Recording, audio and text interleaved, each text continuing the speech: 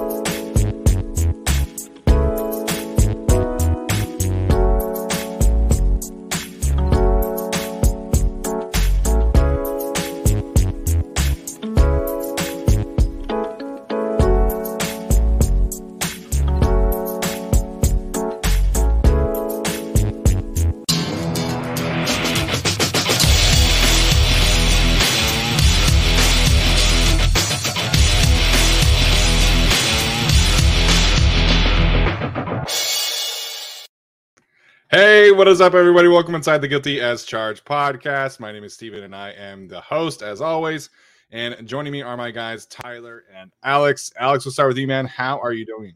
How are you doing? Why did I say that so weird? Okay, I'm doing good. I don't know if Steven's grammar's doing good, but I'm here. I'm going to speak a little bit louder because I turned down my volume in response to bird complaints.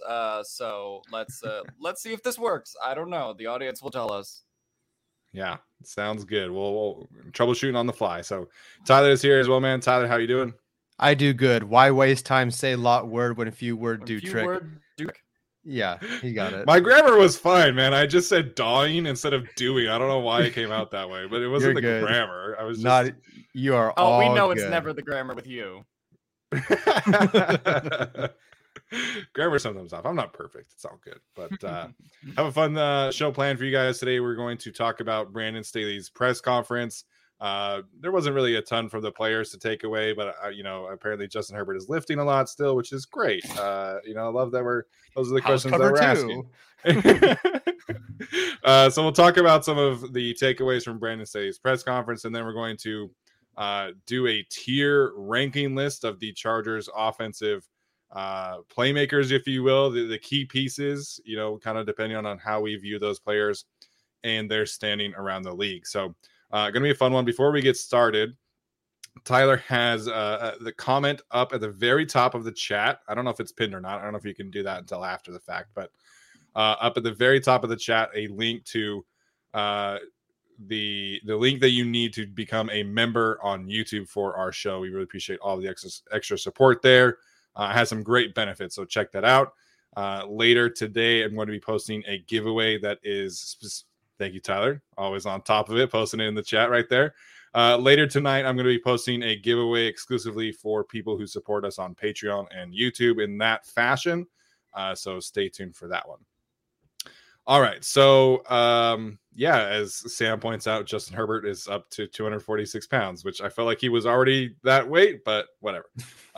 So we're going to talk about some of Brandon Staley's press conference takeaways today.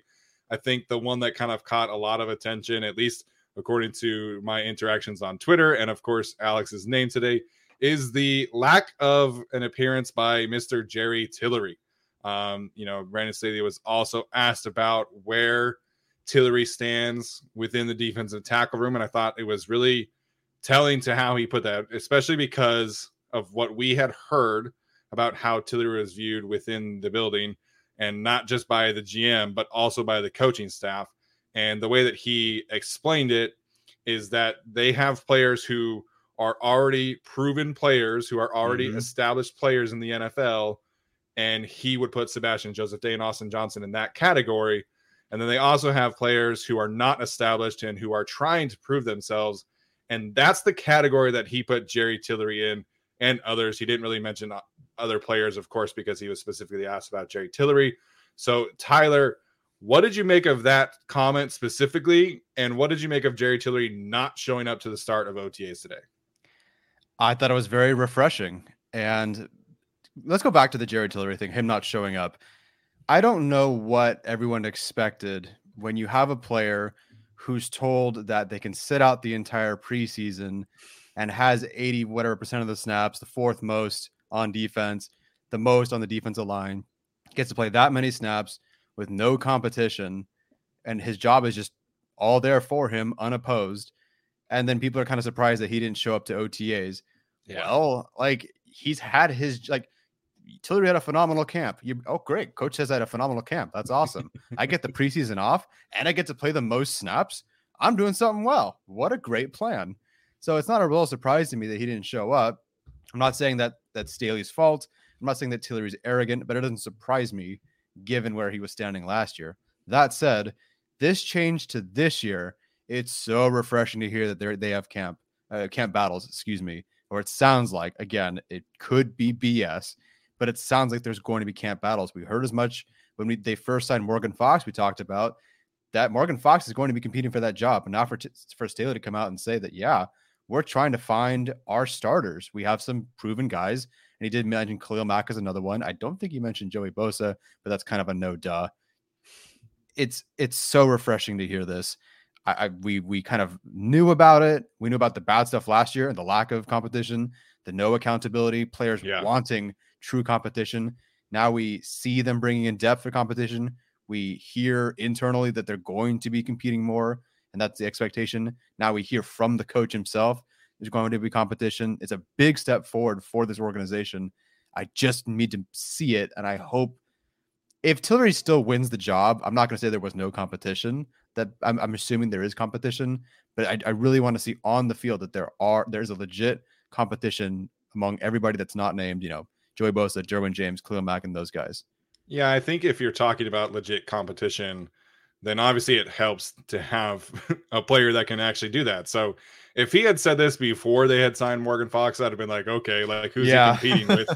Joe Gaziano is a cool story and all. And I think that he's, potentially an underrated player, if you will. But, now that you have Morgan Fox there, a player who can, legitimately make an argument that he's more productive than Jerry Tillery and been that way for the last 2 seasons, even in, Carolina, where he was kind of rotating between edge a little too often.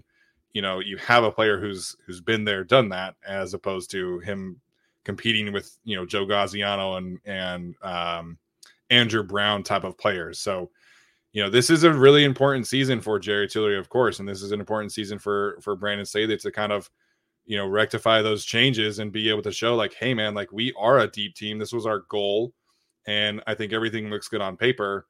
But as somebody pointed out earlier, if we walk out into the season and Jerry Tillery is playing 700, 800 snaps again, it's like, okay, well, what was the point of all of these additions? So similar to you, I feel like we have to see it, but we can actually, at least it feels like it means something more this year. In that regard, because they have a player like Morgan Fox. They drafted Otito. They brought back Christian Covington. There are bodies there that it can. Okay, like I can actually see that being the case in training camp. So it's a positive takeaway. I don't necessarily think that it changes a ton, but they put their money where their mouth was, and they have actual competition for him. It is the good thing, obviously. Go ahead, Alex. Yeah. I was just gonna say, you put your money where your mouth is in that respect, and they also put they didn't put their money where their mouth is in regards to not picking up Tillery's 5th-year option, right? And so that I think is if we're talking about why Tillery's not super motivated to go to OTAs, I mean, I would imagine that's kind of part of it. Yeah, on one hand, you would say not being there should be motivation for him to be there to have some breakout season, but like if he ultimately knows that he's not going to be a Charger past this year, there is kind of part of that where I think he's just like probably not super motivated to show up super early out the gate. That's just me, but yeah, no, I mean, and like Tyler said, they went into last year with Tillery as a presumed starter, right? They didn't make him play any of the preseason to earn any of his reps. Obviously, still a less deep team last year than what you're going into this year. But, you know, this kind of reads like a team that was hoping for that third year leap from Jerry Tillery, so to speak, and then didn't get it, right? And then Brandon Staley very much laid out, hey, these are the proven players, these are the unproven players, and put Tillery into the unproven category as a result. So I think the coaching staff, in a sense, has seen enough of Tillery. They kind of know what he is. Obviously, he's still going to be a pivotal player on this defense, right? I don't think there's any world where he plays less than 600 to 700 snap in, you know, the worst case scenario for injuries and all that, or worst case scenario for his role even. But in terms of how they view him for the future, in terms of how they view him for this year, it's a stark contrast compared to what they viewed him as going into last year. Both comments made by Staley and Telesco by this point kind of changing their tune. Yeah, I do have to say though, like OTAs are voluntary. Like just for anybody who's about Sure. to say that, like, oh, it doesn't, you know, I get it. It's voluntary. It's just like Steven pointed out on Twitter. If I were a guy who had 3, 4, 5 bodies brought in to basically replace me, and my 5th-year option declined, I'd probably show up to these. Also, thank you for some of the new members. Greg just joined. Ethan just joined. I really appreciate that, guys. Thank you. Yeah, I think that's my thing. Is like I'm not going to hold somebody, accountable for missing OTAs, but like you got to be an elite player, man. Like J.C. Jackson, Austin Eckler, Joey Bosa, like that's the kind of player that's not at OTAs. You know, Jerry Tillery, like you don't have any excuses, man. And like, of course, I'm not going to be like, well, he should be cut because he didn't show up to OTAs, but you know, there's levels to this because I think, you know, he might perceive himself as that kind of player and he might perceive himself as very safe on the roster. But it's like, man, they added a lot of pieces to this defensive tackle room. I'd kind of want to, you know, start off, you know, the first day, if you will, on a hot note. And I know that he was there during the workout process and things like that. But it's like, this is the first time that your coaching staff is going to have like a real look in a practice setting at your whole group, because he's the only one missing. Like he was the only player that was not there. And so I don't know if he had a travel issue like JC Jackson did. That's why JC wasn't there. But I don't really think Jerry has a legitimate excuse. I'm just going to go out on a limb and say that he just decided not to show up today.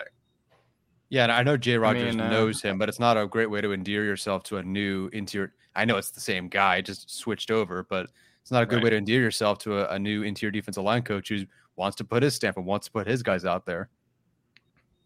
Yeah. I'll just say I don't have much else to say. Andrew Tillery, as my lawyers have advised me against it, but if they took out $10.8 million out of my bank account in 2022 or 2023, I'd probably be pissed too. So I'll sympathize with Jerry Tillery a little bit. I'm sure he's a little salty for sure. All right. So the other thing that, of course, is, you know, at least noteworthy, at least in terms of being news, Brandon Staley was asked about Kenneth Murray. He said that he's progressing well and that he does expect Kenneth Murray to be back at full speed in time for training camp. Of course, that doesn't mean he will be back as a full participant in training camp or a scrimmage or anything like that. But Brandon Staley said that basically Murray will be able to run and have full range of motion and be healthy at the time that training camp starts. So again, we'll kind of wait and see how that one pans out. But it was good to hear that Kenneth Murray is kind of back on track, at least, you know, trending in the right direction, because, you know, even though last year was it was a disappointment, you know, you can kind of justify it from his perspective because of the injuries and things like that. So if they're able to get healthy Kenneth Murray back and they're able to get him mentally right, then I think, you know, we could see him bounce back this year. But again, this is another player who has a very important season at hand in front of him. Yeah, a lot of people are mentioning, you know, okay, the light bulb came on for Tom Telesco in Tillery's now 4th season. When will that happen with Kenneth Murray? I really think this is it. Like, this is the year. Not that they're going to cut or trade him or whatever, but I think this is it. If he's healthy, he's a linebacker, replaceable. Again, first round pick. So I guess the contract makes things iffy, but I think they're just going to, like, this is it for him. But I'm so happy to hear that he is entering the year, or will enter the year, healthy enough to play week 1 and be healthy week 1, barring any setbacks. For a pretty significant looking injury at the scrimmage at FanFest. Everyone was holding their breath. He was down trying to tackle Jared Cook out of bounds. He was really hurting and didn't cross to even to back to his sideline, the defensive sideline, because they were split that game. He didn't even cross over until, the end of the scrimmage. So he really was banged up to start the year. Then he got hurt against the Raiders in week 4. So hopefully with everything now behind him, or that we will be behind him, hopefully he can have that breakout season that we expect from him, or hope from him, I should say. Yeah, no, I would hope that Kenneth Murray has that kind of breakout season that we would want from him. Like Tyler mentions with the contract, because he is a first-round pick, I mean, they're going to have to decide on his fifth-year option, much like they decided on Jerry Tillery's fifth-year option this year. Obviously, a little bit more complicated because he's a linebacker. Is that a position where you want to pick up a fifth-year option kind of anyway, right, with the amount of contracts and money that they've given out? Is he a player that you want long-term on your roster? I think 2022 will go a long way towards determining that. And so, no, it's a big year for Kenneth Murray. And so the fact that he will, be healthy for training camp, for, just going forward is, I think, incredibly important. But he's probably also a player that you probably want to hold out of the preseason just because of injury risk also. We'll see how healthy he is for that portion. But I would imagine that he's not going to play too many preseason snaps, also because they're fairly thin at linebacker as well. So I'm hopeful that Kenneth Murray kind of returns to that 2020 form that he had in Gus Bradley's defense, and that last year we can just put behind us as an aberration. But I think we've seen enough to say that it wasn't quite an aberration despite the injuries, at least so far. So hoping for the best. If he's healthy, he's healthy. Yeah, man. I mean, there's a lot of comments going around right now. Like, whatever you think now of Kenneth Murray, like, I think his rookie season was typically what you see of a rookie linebacker. And, I think our expectations of first-round rookie players have been very skewed because of guys like Rashawn Slater and Derwin James and of course, Justin Herbert and Joey Bosa. But, playing linebacker, and even when you're going from, a simple scheme or into a simple scheme like the Chargers, like, he was asked to do so many different things than what he was doing at Oklahoma. And we were all legitimately excited. Like, I think everybody who was saying, like, oh, he was fine, he was okay, I guarantee you I could go find some receipts on your Twitter page about how excited you were about Kenneth Murray heading into last summer. So I think there's a lot of give and take here in this specific situation. And I think a lot of the criticism is very warranted about the way that he played last year. But, given the circumstances of his injury, of his brother dying, which I think doesn't necessarily get talked about enough, I think you can make an argument that why he played the way he did is very understandable. And so I've kind of taken a step back here. I know I was very critical of the way that he played and the way that he was used last year. And that's another thing that kind of would, sway an argument of him not necessarily being at peak performance, was he got thrown at edge rusher in the middle of the season. So it just was not in the cards for him to have a great breakout season last year. And I hope that is the case this year, because if he doesn't, man, then, like, what are we doing at linebacker next year? Because Drew Tranquil's a free agent, Troy Reader's a free agent. You have undrafted free agent Eamon Ogbongbemiga. You have Nick Neiman, who's kind of a special teams only player. So if Kenneth Murray doesn't hit next year, then the Chargers are in big, big trouble for the linebacker position. So I think he needs to hit for himself, and I think he needs to hit for the team. Absolutely. I spoiler alert for the mailbag, I do have him as my breakout candidate this year, which kind of feels Jerry Tillery-ish, but it doesn't. Like, I do feel like there's enough there, and especially given the extreme circumstances, he's going to be much better. And Staley we just talked about the established guys in this league that are going to be playing in front of him now. No offense, like Linval Joseph or Justin Jones or whatever, but if it is Fox, and if it will be Sebastian Joseph Day, and it is Austin Johnson, and it is Khalil Mack, that's so much better. That's a much better situation for him next year. Yeah, I mean, and Justin Jones he missed essentially from week 2 to week 10. So he was playing in front of or behind Christian Covington most of the time, which was just an abject disaster. Even are you planning on a Kenneth Murray breakout player article this year? Am I, or is anyway, Tyler?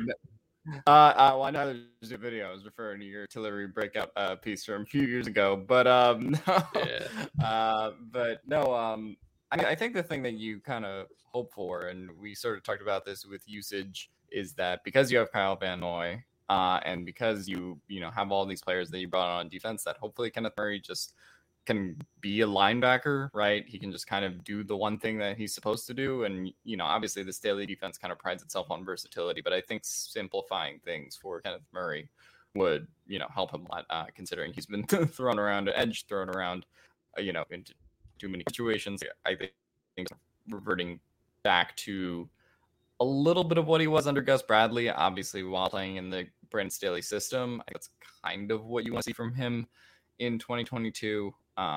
Obviously give and take with how much we'll end up seeing that.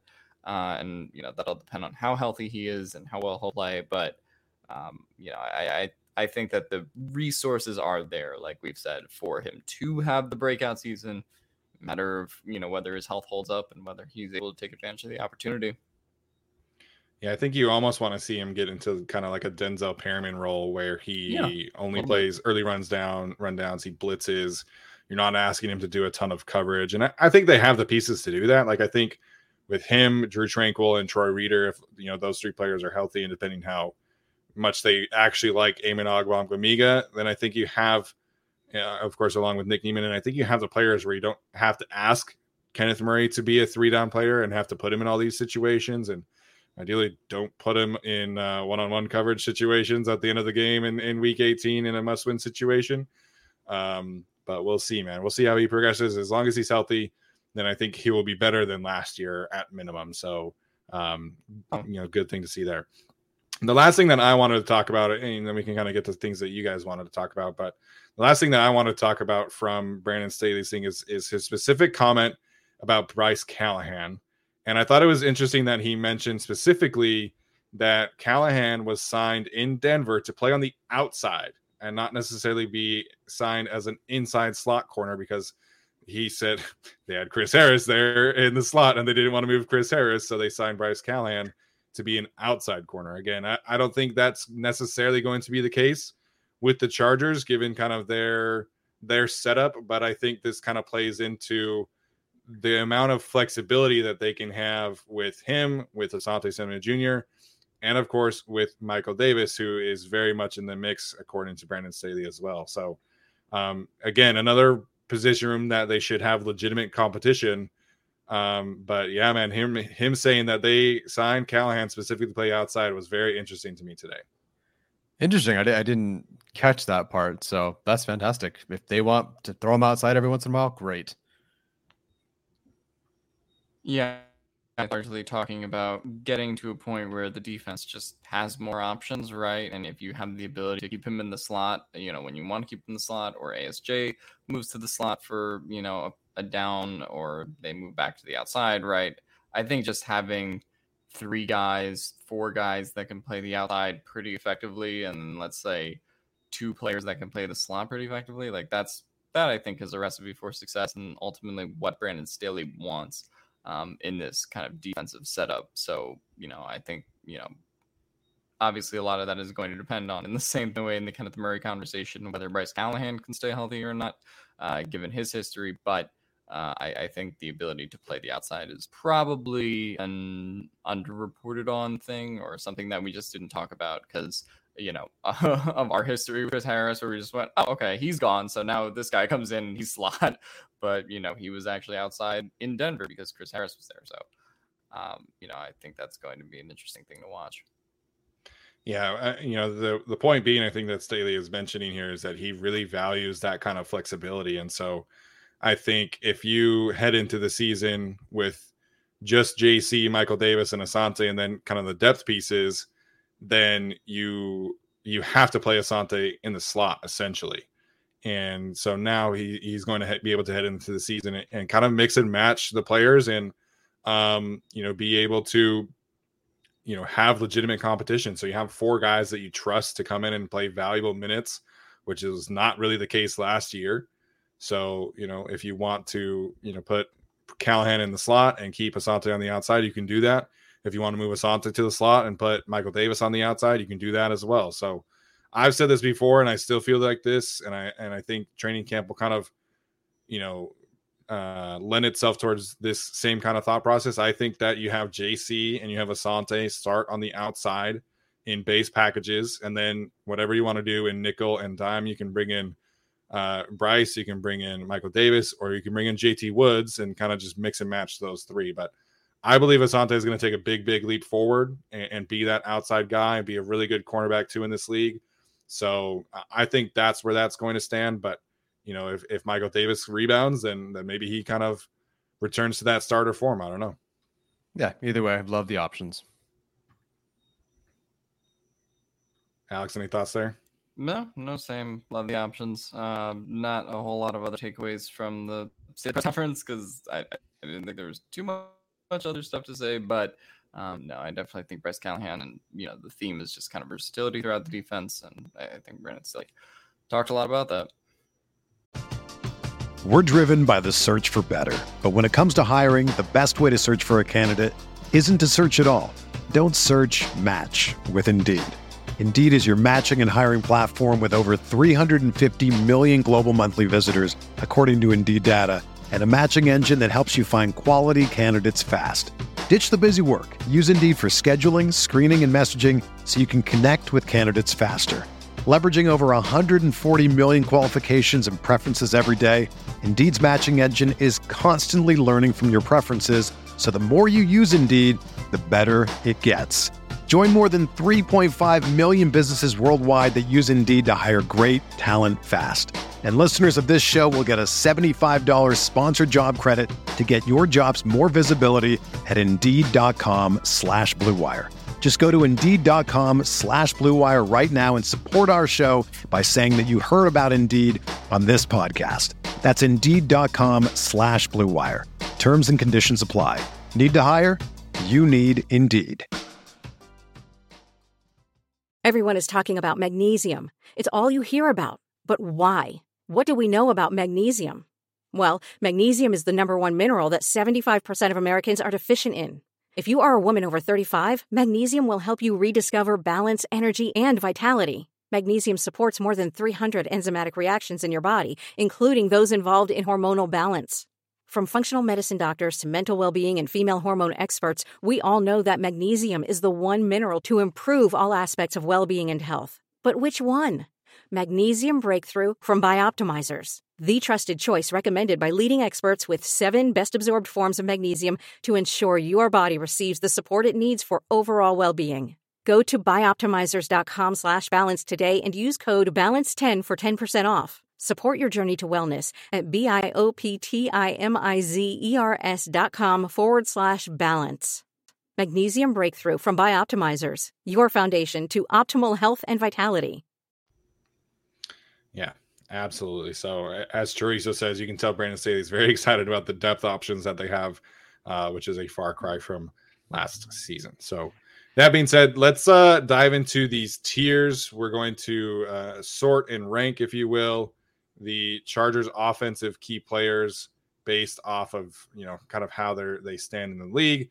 And, are they in an all-pro tier? Are they in a top 10 tier? Are they a solid option? We're kind of messing around as Tyler has oriented this list. Are they an average starter with upside? Are they just an average starter? Are they an emergency backup? What's the last one say? I can't see it now. F is a roster bubble / practice squad player.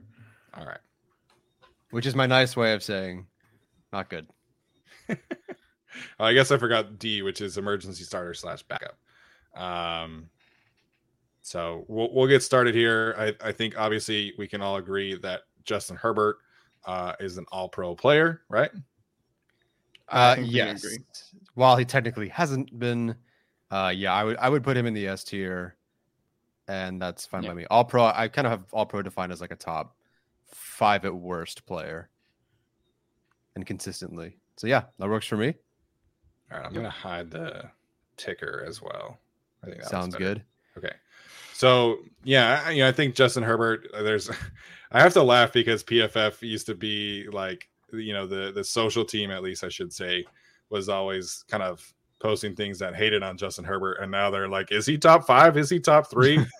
And so it is a really interesting season for him, of course, but I do think that he's going to make that leap, and regardless of what whoever fan base thinks or whatever fan base thinks of his playoff record or lack thereof, I think if you watch film and study, I think he definitely is an elite option. So, Alex, anybody else you think is from the Chargers offense that belongs in the All Pro category?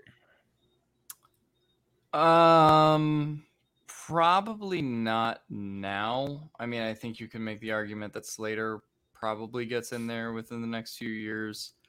I think it's just Herbert for now, though. Really? Rashawn Slater? Come on, man. Wait, Steven, are you not going to put Rashawn Slater in All-Pro?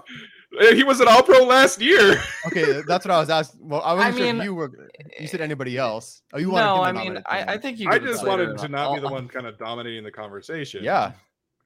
I would go Rashawn. Okay, I would completely understand why Rashawn Slater, even though he was the only one who. It was funny. I put a poll on Twitter. I put a poll here in the YouTube chat about who is, would you add to the S tier, which is on here is our All Pros. And, Rashawn Slater was like 3rd on Twitter. He was 4th. He's the only one of that group who earned All Pro. I guess I could see why you wouldn't, because it's 1 year. Like even the year that Herbert had, I would probably put him like after 2020, I'd probably put him like maybe in the B category, even though he played like an A, because you got to kind of earn it more. Right. So like I'm split on that one, but I'm sure Steven wants Rashawn Slater and All Pro. And like the numbers basically do back it, and the film does back it. I could go either way here. I'm not really opposed. I understand. I'm fine with putting him in All Pro because he literally was an All Pro. So if we just want to do that, that's fine.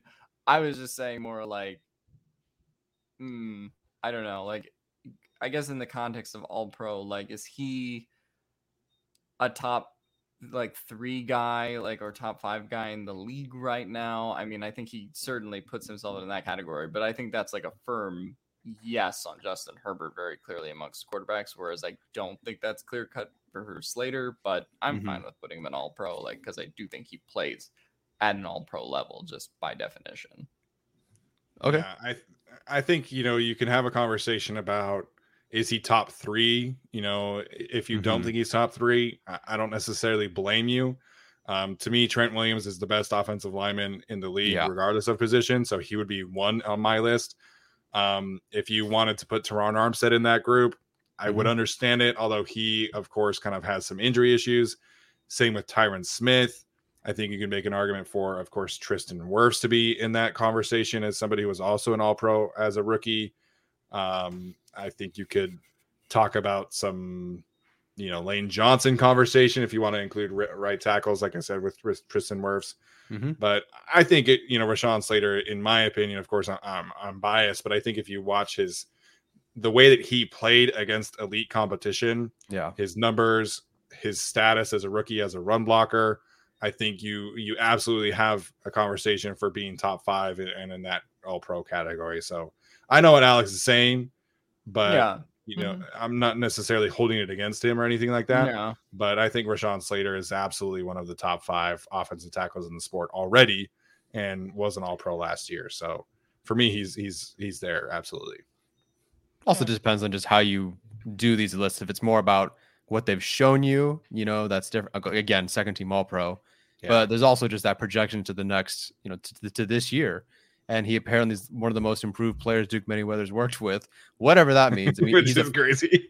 He's Darla the fish killer now. So I think he belongs there.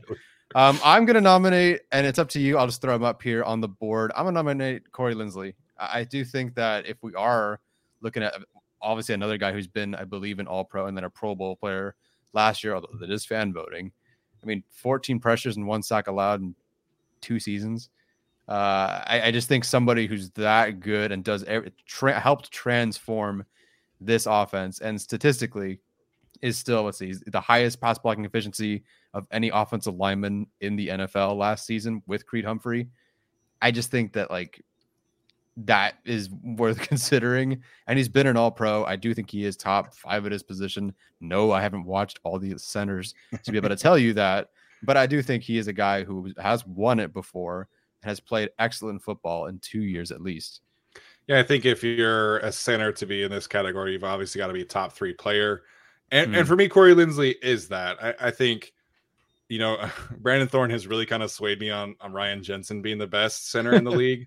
And I think that's a totally fair argument. I think, you're talking about more of a scheme-proof player. And so for me, if you're talking about second best player, you're probably talking about Linsley, you're talking about Creed Humphrey, and you're talking about maybe like Eric McCoy or Ryan Kelly. So for me, it really would be Linsley or Creed as the second best. And I think if you're kind of looking at it the lens of, well, Corey's probably, a little bit more scheme dependent than Creed is. I don't hate anybody that's going to talk about Creed over Corey. But Corey's absolutely top 3 at his position. So I would agree with that. I vote yes too. And just for the chat, this is about offensive players and their rankings compared to the rest of the league. And it is also just offensive players. So now people are bringing up like Khalil Mack, Joey Bosa. That's the next episode. So all offense this time. Yes, for the person who asked, there will be a special category for Emeka Egbule, but not this episode. I think we already had that category up in the depth chart ranking. Is it the same one, or are you going to change it? Oh, I'll find another one. Don't worry. There's many circles of hell. The hell got creative. Yeah. All right. So I think the next place that we probably should start is, I think Austin Eckler would be the next one to rank here. Obviously somebody that had 20 touchdowns last season, somebody that was, I think, 6th in the league, regardless of position or not regardless of position, but in terms of skill players and scrimmage yards. Really, the only running back that outproduced him from a yards perspective was Jonathan Taylor. He obviously did not earn All-Pro. I think he was a Pro Bowl alternate, if I'm not mistaken. He was definitely not a Pro Bowl starter, but I think you can. There's a really interesting area for me for Austin Eckler. So, Alex, what do you make of where you would put Eckler in this category? Okay, well, first, when we say top 10, are we just saying top 10 at their position? That's what we're... Yeah. Okay. Yeah. Yeah, I mean, I think Austin Eckler is top 10 running back, probably somewhere between 5 and 10, but based on, his year last year, ended up getting snubbed. He was snubbed from the Pro Bowl, right? Yeah, he was not a Pro Bowl. Yeah, he was not a Pro Bowler. How did we fail to do that? Yeah, I still don't understand how that worked and how he put up the season he did without being a Pro Bowler. But yeah, I really don't get that at all. But Austin Eckler is a clear top 10 running back. Obviously, that changes from year to year with guys getting older, but I think you put him in there right now. I mean, I guess the real question mark, if we're just saying top 10 at their position, and I don't necessarily want to lean into this conversation, but is Keenan Allen still a top 10 receiver?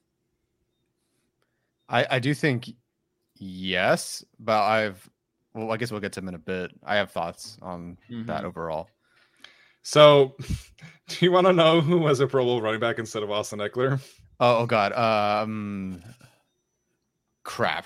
I remember somebody this, I hate. But I don't remember. It's not. Well, Najee was Najee Pro Bowl. No, Najee wasn't either, and I think Najee has a better case than the guy who actually was. Oh no! Who is? What division? The AFC West. Was Clyde Edwards-Helaire? No, Josh Jacobs was a Pro Bowl running back, man. Okay. Okay. That's like Clyde. It was Nick Chubb, obviously. Sure. That is very well deserved. Derrick Henry, which I kind of hate because he was injured, but I get it. And then Josh Jacobs was third. Okay. So I just don't take the Pro Bowl seriously. Put Eckler in the top 10. Put Eckler in the top 10. We have to make S tier. Yeah. Top 10 plus snub. Yeah, absolutely. I think he's absolutely a top 10. I think All-Pro probably a bit of a stretch because you're always going to have Taylor. You're always going to have Nick Chubb. You're going to have Derrick Henry. So Eckler would have to repeat last season's output to be an all-pro player this year. And I don't see that happening with the addition of Isaiah Spiller and the amount of carries that he's going to take. But I think Eckler and the value that he provides as a receiver is definitely enough to put him in the top 10. Yeah, absolutely. All right. Well, we can talk about Keenan Allen now. I think it definitely is a much tougher conversation with all of these young players that have come in with Justin Jefferson and Jamar Chase. And you can make an argument probably for Devontae Smith, I guess. Probably not, but I've seen some people kind of float that around. So I think he's probably at the back end of the top 10 now, but I still think I would put him in the top 10. Yeah, I would. I was putting together a list to look at where Mike Williams kind of should be paid. And Keenan Allen, statistically among the highest paid wide receivers out of 21, was statistically per play stuff 12th in 2020 and 14th in 2021. So statistically, he's never really top 10 wide receiver. You just kind of have to acknowledge the skill set and what he can do, the career longevity, the respect that he has. I do think he fits in the top 10, but there's a legit chance that if there's a small decline in production this year, and then a couple of guys jump into the league and just crush it, there is a legit, case for him not being in the top 10 next year. Sure. I don't think he's a top 10 receiver anymore. I already know I'm going to be outvoted 2 to 3 on this, so that's fine. And I don't really have an objection to his perception as a top 10 receiver. But if we are strictly going, are there 10 guys better than Keenan Allen? I think the answer is yes now. Just going down the list. Devontae Adams, Cooper Kupp, Deebo Samuel, Justin Jefferson, Jamar Chase, CeeDee Lamb, Stephon Diggs. None of us are putting Keenan over Tyreek. I don't think we are. I think then you get into the debatables, and that's like AJ Brown, Godwin, Lockett, and debating that with Keenan Allen. Oh, obviously. Sure. I forgot DeAndre Hopkins. So that's another one. And I don't think you Christian Kirk. No, I didn't mention Christian Kirk. He's getting paid like it though. Congrats to Christian Kirk for scamming the league. Also didn't mention Mike Evans, but yeah,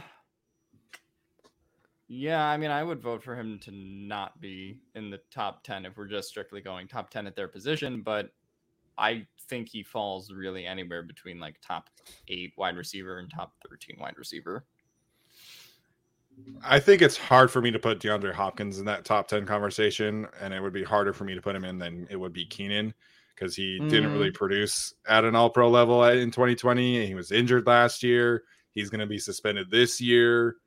So I think Hopkins is tough for me to put in the top 10. I think that's – did you mention CeeDee Lamb? People are saying CeeDee Lamb in the chat. Yes. Okay, because CeeDee Lamb, absolutely not a top 10 receiver. And you liked him. And I loved him. He was my wide receiver 1. I think he wasn't even the best receiver on his own team last year. So it would be really hard for me to put him in the top 10. No, Okay. I think that's fair. That's also a bit of like a future projection thing. Sure. Are we putting McLaurin over Keenan? No, I wouldn't. That one I'm a little bit iffy on. I could go either way on that. But it's NFC East. I bias. Get out of here. NFC East bias. He torches the whole league. Imagine if he had a functional quarterback. But sure. He has Carson Wentz this year, though. Sucks for him. Just really quickly, so we have this out there, I guess. Keenan Allen had 106 catches last year, which was 6th in the league. Yards was 1,138, which is 12th in the league. Obviously, he had his normal 6 touchdowns. You can talk about yards per route run, where he is a little bit lower. He's 22nd in the league. You can talk about first down receptions, where he's very, very high in. You can talk about first downs created, where he's 5th in the league. Passer rating when targeted, where he is... Wow, he's 25th in passer rating when targeted. That one is surprising to me.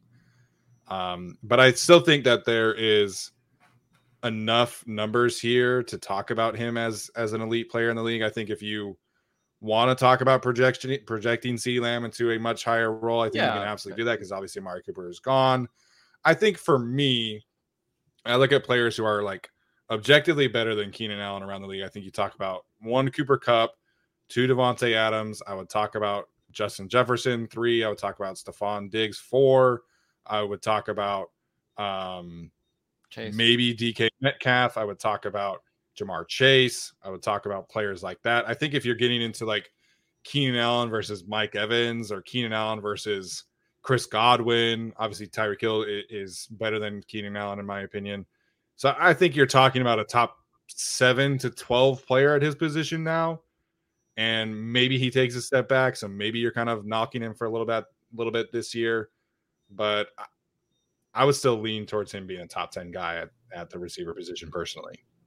Yeah, and I think based on like consistency and production too, like if you want to compare him versus a guy like DeAndre Hopkins who's been injured, like obviously DeAndre Hopkins at his best is much better than Keenan Allen at his best. But yeah, I mean, I understand the production argument and, you know, the fact that he's going to be suspended for 6 games this year. So if that leads him to being dropped down the rankings, then I understand. I just think this conversation a year ago, 2 years ago was very much like just open and shut, right? Like it was very much, okay, Keenan Allen's top 6. Keenan Allen's, you know, somewhere between like top, probably never top 4, but he was between like top 5 and top 7 easy. Versus now, I just think with the wide receiver depth around the league, it's a lot harder, right? It's a lot murkier, somewhere between 7 and 12, 8 and 13, kind of like Steven said. So I could be torn either way on it, but for now, I think he's still there. Yeah, he might end up being like 10th in my top 10 if I tried to make a list, but yeah, he'll still make it. I don't know. And also, this is the bias. I'll kick somebody out. I don't care who it is. Yeah, I'm going to throw him in the top 10. I'd probably is that it for the A tier? And then if it's it for the A tier, in your opinion, maybe chat, where do you think we should go next? What tier should we do? Should we go F? What players are still left? So the obvious one to debate is Mike Williams, but I don't know if people want to save that for a little bit later, or I'm curious what the chat would actually think of where Mike Williams should go, but we'll see. The category after where it says number 2 option, because he's the number 2 option. So I have a question though. Why do Chargers fans hate Mike Evans so much? Is it just because Keenan Allen like specifically mentioned him as somebody he thought was better than? Because there are some strong feelings about Mike Evans on Chargers social media. To be honest, I kind of hate Mike Evans. I mean, I just think he's boring to watch. Like that's my only opinion on him. Like he's objectively a very good receiver. I don't know. Like Mike Evans, for what it's worth, Mike Evans has 1,000-yard season in like 10 straight years. Yeah, I don't know. And that's what Jameis Winston is as quarterback for 5 of those years. That's true. Well, but Jameis is also an advantage to that though, because he would throw 5,000 yards and 30 touchdowns and 30 interceptions. So I mean, that's not to be fair. I don't have strong opinions on him. Like I think he sort of falls in the Keenan Allen vein of like he's never been like a top 5 guy. Like he's always kind of been in that conversation, but there's not like a decisive quality like a Jefferson or a Chase or an Adams even, where it's like, okay, this guy's top 3 for this reason. Like, so that's kind of how I feel about Mike Evans. But I mean, obviously he's been in the league long enough and has put up, you know, the number of 1,000-yard seasons that he's have. So it's not like you could say he's like a compiler or anything. Like he's good. Sure. If you want to argue that Keenan Allen is better than Mike Evans, I agree with you. I understand that. But people comparing him to David Boston or saying that he's ass, like, okay, like let's calm down a little bit. Like he's unquestionably a top 12 receiver in my opinion. I think it's just more some of the perception things. Like he'll get 1 touchdown and 10 yards in one game. Someone's like, look, that's the only thing that he does. Or he plays with Tom Brady, so it's like I hate him too. Like you hate watching him.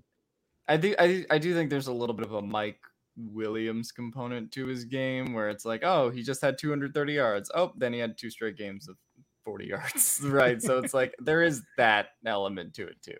I don't, just based on their builds and like, you know, how their targets kind of vary from game to game. All right. Well, I just had because there were some strong opinions going there about In the Mike Evans, chat. so I wanted Yeah. some clarification there, I guess. But all right, let's talk about Mike Williams here, since I have the PFF sorted to receivers already. So we'll just run down some things about Mike Williams. Receptions, obviously, a little bit down the list. That's not really his thing. He had 76 catches, which was 24th in the league. He had 1,146 yards, which was 11th most in the league last year. He had 9 touchdowns, which was 8th most in the league. Let's go over to, I guess I should do yards per reception because that's where he's kind of known for. So he had 15.1 yards per reception, which was 4th in the league. This is sorted to 50% of the targets. So obviously somebody like Jalen Guyton or somebody like that would be higher. But yeah, so talk about yards per route run. Mike Williams was 11th highest in the league, which is pretty good. Contested catches, he was 2nd in the league. Terry McLaurin first. So there you go, Alex. Some propaganda for you. First downs generated, he was tied for 17th with 51. And then passer rating when targeted, he had the 9th best mark at 114.3, right behind Christian Kirk, Devontae Adams, and Jamar Chase. That's why they paid him. Yeah, I mean, you give me one more year that Mike Williams had last year. Give me one more year of that. I could throw him into the top 10 potentially. But no, it was just that same thing that I did for Keenan Allen. It was for Mike Williams. And yeah, Mike Williams was 5th last year when Keenan Allen was 14th. But the year before, Mike Williams was dead last. So you just need to show me a little bit more consistently outside of a contract year. And then I could maybe put you in the top 10. But for now, he's like a strong B tier guy right now. Yeah, I mean, pretty strong B tier guy, second option. Don't really think he has the potential to get to the first tier, or like if we're talking about him as a top 10 guy, like partially because Keenan Allen's here, and also because I feel like we kind of know what Mike Williams is at this point, which is very good, right? Like, but I don't know. Is there one quality that Mike Williams can get so much better at that he's going to be in the top like 10 decisively, or like potentially top 5? Like, I don't really see that happening personally. I get the one, like, okay, if he puts up another 1,100 yards and he continues his like current pace, like, yeah, eventually he'll have enough stats. But like, I just don't. I see him as somewhere between 10 and 15 right now, and I think that's probably just where he stays, right? Like, I just don't see some potential for him to get into top 10 in his own position. And that's not really either also because of Mike Williams or Keenan Allen, the fact that they're like not decisively in that category. Like, I just think wide receiver is so deep around the league right now that you just have all these guys that are, that you have to kind of like argue and fight with who's better. Yeah. Like, that's just how deep the position is compared to what it was 2 or 3 years ago. So for me, I would put Mike Williams probably between 10 and 15. If a couple guys get injured, like, yeah, I think he could climb into the top 10, but I think he probably just stays in that range.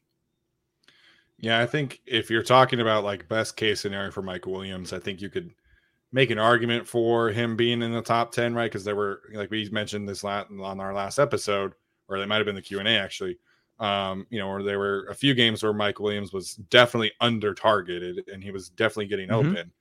So, in a best case scenario, he gets up to 1,300 yards, 12 touchdowns. As Bart points out, he can improve the drops. Maybe you could make an argument at that point in terms of his best case scenario. He could be a top 10 guy, but I think he's comfortably in the B range. I would probably end up ranking him somewhere in like the 12 to 18 range because Alex is, talking about how many of these, great receivers are in this, league now. I think it's just crowded. So I think he's definitely in the B tier here for sure. Yeah. Okay. I'm actually surprised how unanimous that is in the chat, which I get. Like, I totally agree, and we all agree. I'm just surprised considering how much groundswell of support was him while he was getting his contract, which again, I understand. It's just, they were like, let's get rid of Keenan Allen. Let's trade Keenan Allen. But then the chat is unanimously, dozens of comments. oh, he's a B tier guy. So Yeah. it's interesting to see that work that way. All right, we'll pick up the pace a little bit here. Let's do the 2 Chargers guards at this point. I would put Zion Johnson in, or you can do, let's do Zion first. I'm putting Zion here in the category with upside because I feel strongly enough about him where I'm very comfortable about him being a solid starting level guard at this point. Maybe he kind of hits the ground running like Rashawn Slater did. I'm not necessarily going to predict that, but I think it is in his cards. So I'm comfortable putting Zion Johnson in that range right there. Would that change for you if you were staying on the left side? No. Okay. No. Yeah. I think that's a fair placement for him as a rookie. I think you can make the argument that he's pretty pro ready, and like I actually wouldn't mind putting him in solid starter B category, but we haven't seen him be a solid starter yet in the NFL, so I get the point of putting him there. Yeah, definitely. I think for me to be in like the solid starter number 2, like the B range for a guard, like I think you have to be like borderline elite. And I think that's in the cards, which is why I put him in like the upside category here. But I'm not putting, Matt Filer in that range. And I think Matt Filer is a really, really, really good player for the Chargers. But I think with guards, you're talking about, obviously for me, Quentin Nelson is in that range. You're talking about Joe Tooney is in that range. You're talking about Wyatt Teller for the Browns is in that range. Alex Kappa for now the Buccaneers, I think, would be better in that same category. So I think guard is so hard to make it into that tier right away as a rookie, but I think it is possible. So I think I would put Zion there, and I would put Matt Filer in the average starter category.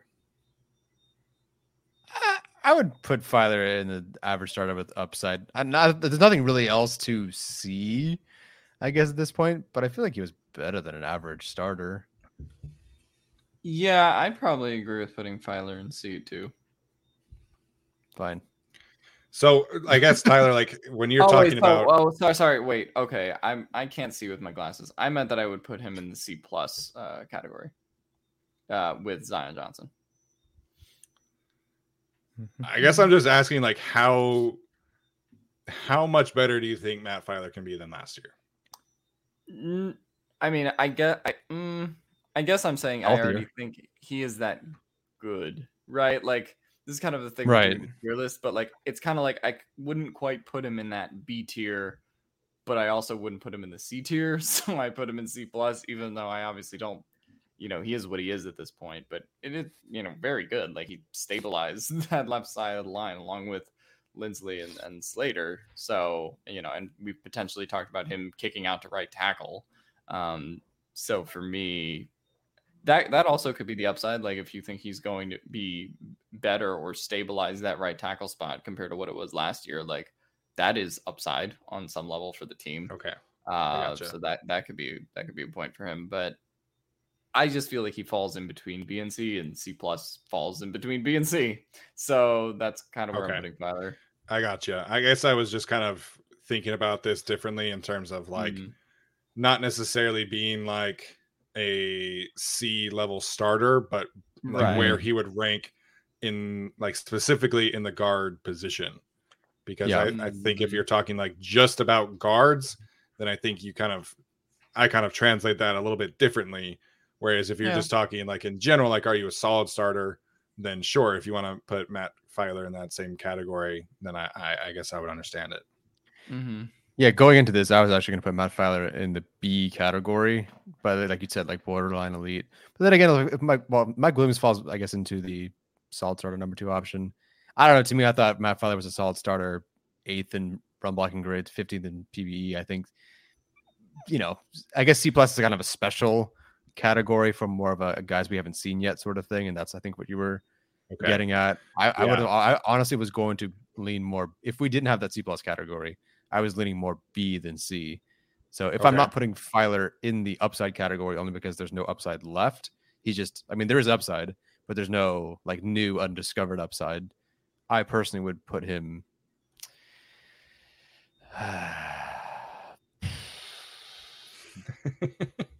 B. Okay, let's put Filer in the solid starter range. Okay, because I think I was just kind of I was the one kind of interpreting it differently as as it pertains to like how many solid starting guards are there really versus like how many elite players are there really, and I guess it is kind of different for receivers versus guards. So I can see where you guys are coming from.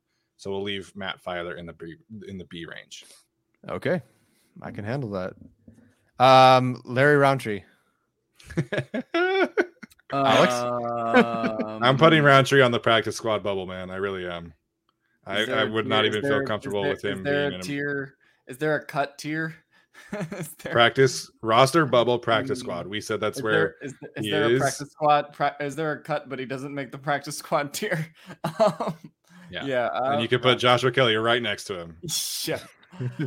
So yeah. mean. Roundtree's an F. Yeah, so- I mean, again, we're not saying these guys are F players. It's just Right. roster bubble practice Okay, squad yeah. guys. And technically, right now, if everyone's so high on Letty Brown or Kevin Marks Jr. making it over them, then they therefore are roster bubble player. practice squad guys. So they are So- F players. If like let's say obviously this would be a disaster, right? But like let's say Eckler gets hurt, Isaiah Spiller gets hurt. Are you handing the ball off 15 times to Larry Roundtree or Joshua Kelly? Kevin Marks. I handed off 15 times to Kevin Marks. Me. No question. No Um, question. No question.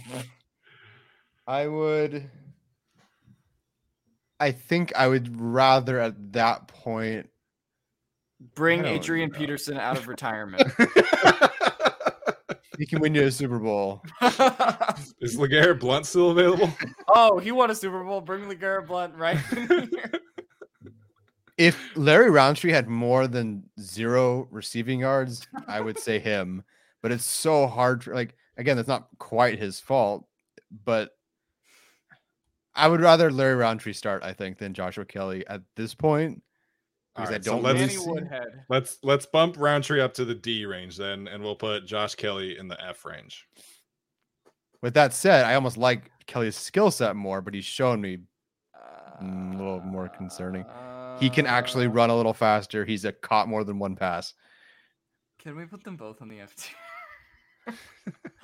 I'm fine. Whatever. All right. Let's just round out the running backs here. I think we can put Isaiah Spiller right next to Zion Johnson. Wow, I didn't think you would do that. That's where I was going to put him. I just didn't think that, I guess you're a little more positive. Yeah, I agree. I'm fine with that based on what the category is as well. Yeah, I mean, Yeah, you're talking no- about an average starter with upside, whereas Mhm. I think, And he's- again, and he's Spiller's range also- of outcomes. Sorry, Alex, what'd you say? I was just gonna say he's also very clearly the number 2 option on this team, Sure. right? So there's no discussion for him being third option based on who's behind him. So I mean, I think Mhm. you have to kind of by default put him in that category. Yeah. Sure. And I think if you're talking about Spiller's range of outcomes, of course, part of that is what happens to Austin Eckler, but I think his Right. ability as a runner and as a pass catcher for me would, kind of separate him there. Whereas if he were just a runner, like if the Chargers had Zamir White in this situation, like let's say hypothetically, Yeah. I would put Zamir White in the average starter because he offers basically Right. 0 as Good call. a Mhm. receiver. So I think the receiving ability is why I would put Spiller in the with upside category. Yeah, I agree. I like it. Cool. Plus, I think he could honestly sneak into here pretty quick because his line is so good. Yeah, If the line pans absolutely. out like it is, he's going to be a good back just because the line's really good. Absolutely. I think that's a very fair, range of outcomes for Spiller for sure. Where do we want to put Gerald Everett? I think he's kind of my next person I want to talk about.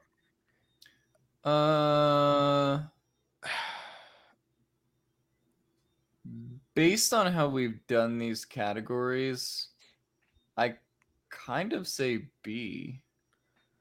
That's where Be- I'd put him. I kind of Yeah. see that as you're not a top, well, obviously not a top 10 tight end, Right. but is he outside the top Yeah. 20? I don't think so. So to Right, me, like he's a top 20 tight end 1 around the league, and if that's the if that's the discussion for T1 in general. Sure. I put him in B. I think worst case for him would be next to Spiller, right? Yeah, because the upside for him is he gets Justin Herbert. And so Yeah, very true. And Russell Wilson doesn't like throwing to tight ends. So I mean, you could debate between B and C plus, but based on his production recently, I'd put him in B. Yeah, I agree. Let's put him in the B tier as well. Cool. I like it. All right. We are just trying our best to avoid the tackles at this point. We'll save that for the end of the show. we'll wrap it up with that, I guess.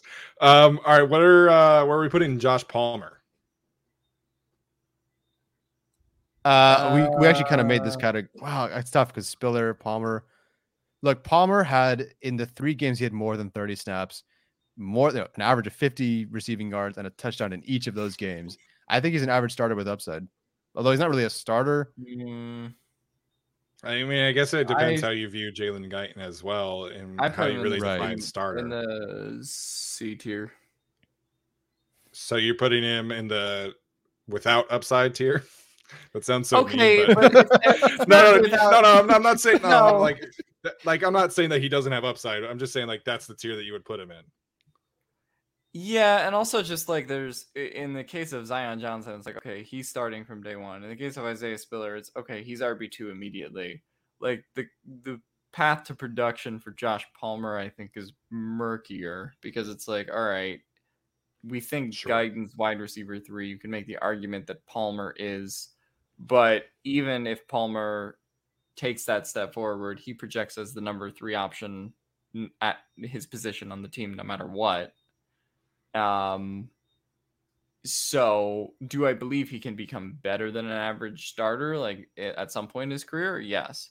But if we're just talking specifically 2022 based on his production last year, then I think he kind of has to be in the C category by default, just because I think the road to him getting the production needed to be put in the B tier is much murkier than like Spiller, Johnson, or even Jalen Guyton for that matter, because of how Jalen Guyton can kind of get those numbers. Tyler, how are you interpreting this? Yeah, so for me, it's kind of like okay, it's more where I have Jalen Guyton. Like to me, right? Is Jalen Guyton a backup? And do I think he'll be a backup this year? I think he can take a nice small step forward. And to me, Jalen Guyton, granted as a wide receiver 3, is your starter number 3 option. To me, Palmer's a 1 tier above that. So wherever I have Guyton, I do think Palmer's 1 tier above that. And so to me, with Guyton as like an average number 3 sort of guy, I think Palmer with that plus makes a little bit more sense. Just one bump ahead of him. So like if I guess the difference maker for me would be, similar to like we were talking about with Kelly and Roundtree. If anything happens to Keenan or to Mike, I think we all have more confidence that Palmer would be the guy to kind of assume a larger role than Guyton would. I don't think Guyton's role changes if other people in front of him get injured. Right. Yeah.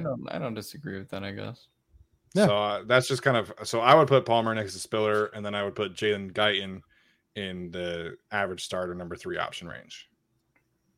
Palmer there works for me. So, Alex, would you have Guyton in over here, or would you put him more here?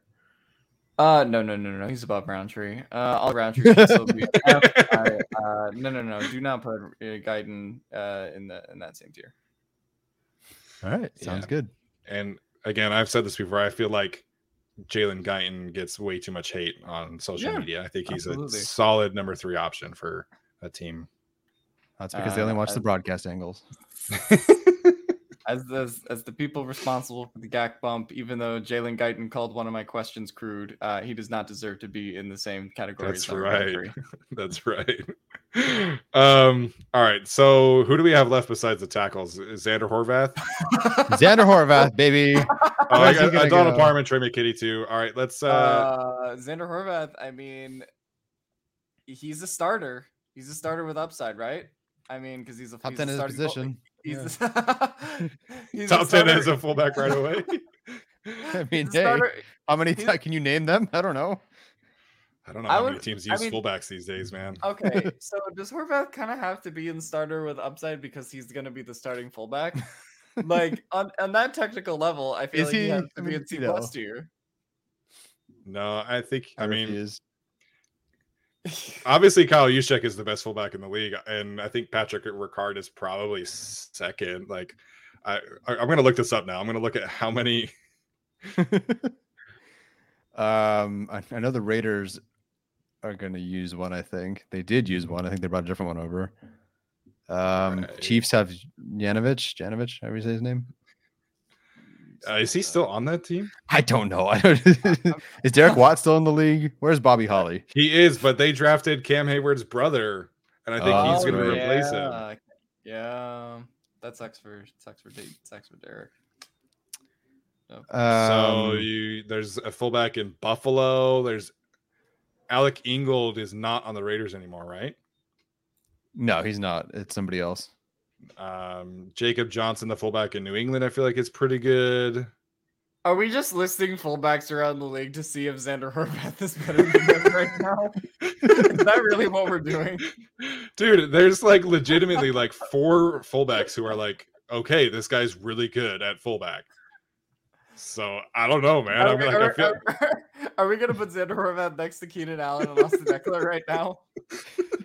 I think we should just do his mission. I'm dying over here. Let's put Xander in the average starter with upside, because I don't know how we want to quantify how many fullbacks. Like Chorizo, like name 9 fullbacks better than Xander Horvath. I can name 4. I can't name you 9 fullbacks. Oh, Nolan said CJ Ham. Okay, thank you. There's another one, so I can name 5. Thank you. Oh my gosh. Oh man, that was too funny. All right, let's do Chicken Parm, Donald Parham next. Where are we putting him?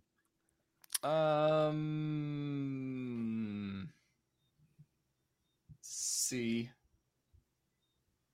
I think I like him in the upside category, but they just don't ever use him. Right. I like him in the upside category in theory, and like I like him in there in theory, but I think that you have to put him in the C until further notice, also because of like the health issues. Like, I mean, that's the thing to consider there. And also, like, I think he can start when he's asked to, right? Like, if Gerald Everett had to miss a game, like, we would have confidence in Donald Parham stepping in, but I sort of get the idea of putting him in the C+ range, but for now, until we see more, I'm putting him in the C. Yeah, I think that's fair. I think, yeah, if you want to, Nolan is pointing out, the 6'8" ability, the yards after catch ability, red zone ability. I think I would put him in the average starter with upside. I don't know if the Chargers would do that. That's a good way of putting it too. I think he's in a tough spot because I feel like if they really viewed him as a long-term guy, they would have given him an extension. Maybe. I don't know. He has less than 200 yards in 2 seasons. I mean, each season. So I'd say C. I don't know. I think we all really like the flashes. Right. And I think he obviously does have upside, but like if again, same exercise, if Jared ever gets hurt, is Donald Parham going to give you 600 yards and 6 touchdowns, or is it just going to be essentially we're just going to funnel more targets to the receivers? And so I think it's probably the latter. So I would put Parham next to Jalen Guyton there. Okay. That's fine. I get it. And the production honestly warrants it at this point. Not that it's entirely his fault, but I get it. Yeah. We do have DeAndre Carter, by the way, still. Okay. Let's finish tight ends, though. Let's go with Trey McKitty here. I think you kind of have to put him in the D category. At this point, because he's just until we see more, right? Like you guys just said, right now he's essentially just a blocker. I think he had like 4 targets last year, so I would love to put him up higher, and I think he can get there after this season, but I think you got to leave him there. Yeah. Okay. Who are we left with? DeAndre Carter, and then the tackles. I think Carter right next to McKitty. I think you kind of did that by accident, but I think that's fair. I agree with that placement. All right. Who wants to start this one off? Oh wait, are we on Storm Norton or Trey Pipkins? What's the difference? Either one. What's the difference in the picture? Yeah. All right, let's start with Trey Pipkins. D. I guess we're saying D tier. I think if I were to, it's so difficult because like I'm trying to bank on Pipkin's upside that he might have shown, but then he Sure. never showed really. So Let's start with Norton because Norton's the easier one to rank. F. Norton is he's an emergency starter or backup. I think that's comfortable for me. He's not an average starter. Roster, I think Okay. Statistically, he was one of the worst starters in the league. In relation to the Chargers roster, yes. But if the Chargers had a better starting right tackle right now, I feel like we would have him in F. Like, well, I don't know. think I don't think that Storm Norton is a bad enough player to be a practice squad player. I think if you put him on a different team, unless that team is just like obviously you put him on the Eagles, who have an amazing group of tackles, you're not keeping Storm Norton on the roster. But I think for the majority of the league, Storm Norton is at least, a fourth tackle that makes the roster. So I think for me, I would put, I'm comfortable with putting Norton in the D range emergency starter backup category. For what it's worth, I wrote it somewhere. His Pro Football Focus rushing run blocking grade was what, like 8, where the heck was it? 14th out of 53 starters. So there's that. That feels way too high, but knowing what I know about Storm Norton's tape, I don't know. I cannot imagine why anybody would feel that highly about his run blocking. But I'm fine with Norton there, and I think Pipkins deserves to go right there as well. That's fine with me. So we just have the Joshua Kelly tier. That's brutal. Okay, this is what I'm saying. This feels mean to Joshua Kelly. It does feel really mean. Because like him and Roundtree are kind of the same thing at this point. Like, are we really saying Roundtree's that much better? I mean, I think the Chargers probably think that, but like, I don't know. They're kind of the same thing to me. I think Kelly's fumbles make him in a worse tier, personally. I guess. And we know what Roundtree barely touched the field. I think if you watch the Washington game back, I think you probably come away pretty happy with Larry Roundtree. I know that one of his runs was called back. I think that we haven't seen Kelly have that type of performance since week 2 last year. Mm-hmm.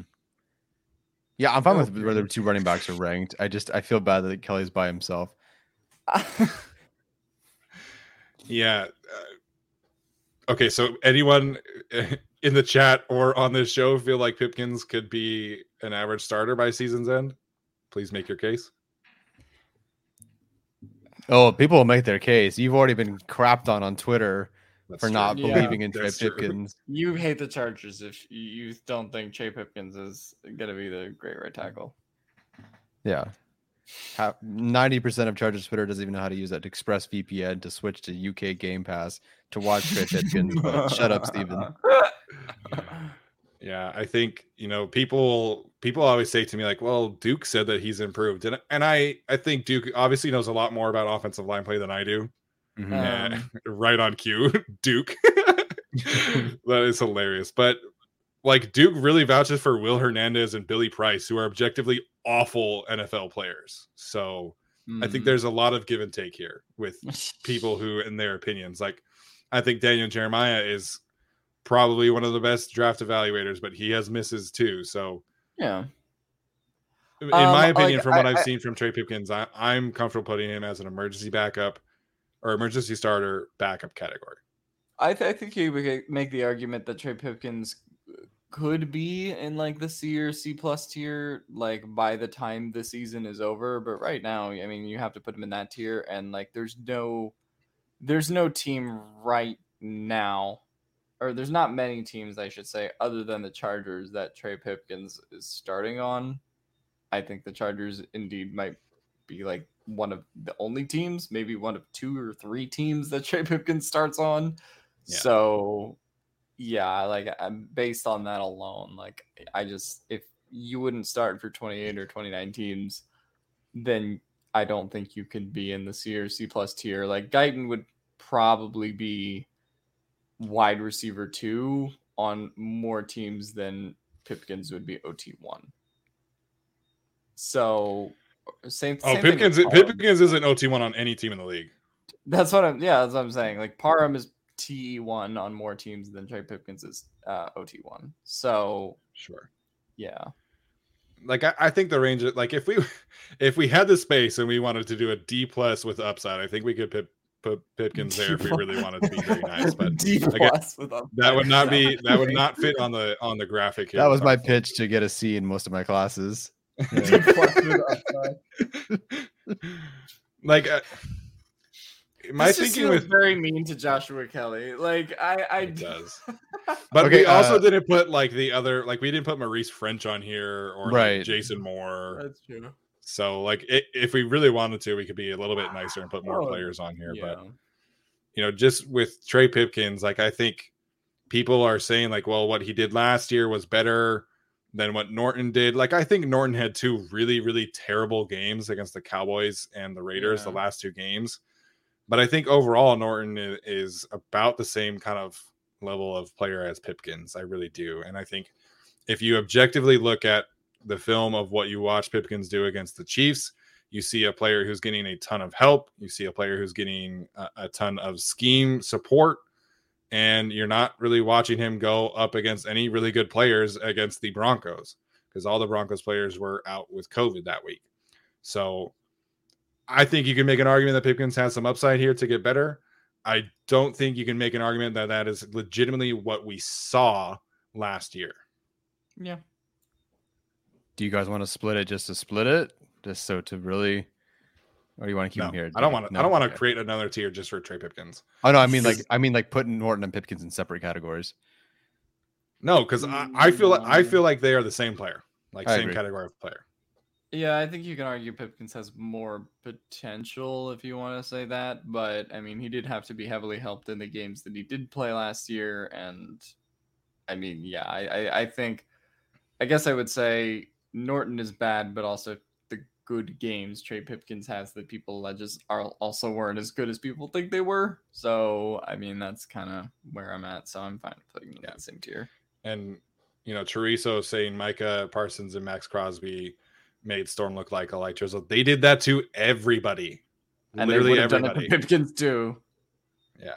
So again, cool. Like the range of outcomes for Pipkins is that he improves out of this tier, but I don't think we can say that now because of what we have seen from him in the past. I mean, he improved throughout the season, but he also gave up 10 pressures in the preseason against like literal 3rd string practice squad players in 3 games. So that's true. Like it's context of the whole season, not just what we saw in the Chiefs game where he had a ton of help, in the Broncos game where they were not playing anybody good. Yep. Cool. Well, this is it, guys. Official list. I'm sure everyone on Twitter will agree with every single pick. Yeah.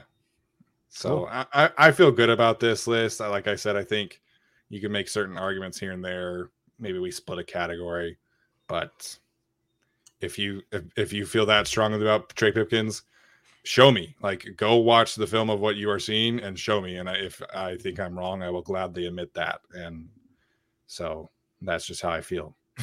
Rank Senor Clemente. Can we create a tier lower than F? Also, he's not on the roster, and thank God for that. Oh man, where would you rank Brian Balaga's 5 snaps? I think because of Brian Bulaga and who he is, you'd have to put him in this average starter with upside category. If he plays. That's the upside. If he plays, that's the upside. The upside to play more than 5 snaps. Alrighty. All right, Tyler, Alex, any final thoughts before we head out for the evening? Nope. Just happy to do that. That was fun. Can't wait to go to defense. I think that's a little more in flux, a little more interesting. So that'll be a lot of fun. Yep. Nope. Excited to get to the defense and, split this into 2 episodes so we have more content in a long off season. You're not supposed to tell them that, Alex. A little bit of inside baseball. Butters ID pointing out that we should do this after the season to see what changes. I think that's a good idea. We'll bookmark that and keep this for next year. So that's going to do it for us today, guys. Thank you so much for tuning in. Those who were here in the chat, appreciate all the comments and the feedback and all the live conversations. If you are listening to this on Apple or Spotify, please leave us a rating or review. We always appreciate all of that positive feedback. So that's going to do it for us today, guys. We'll see you later.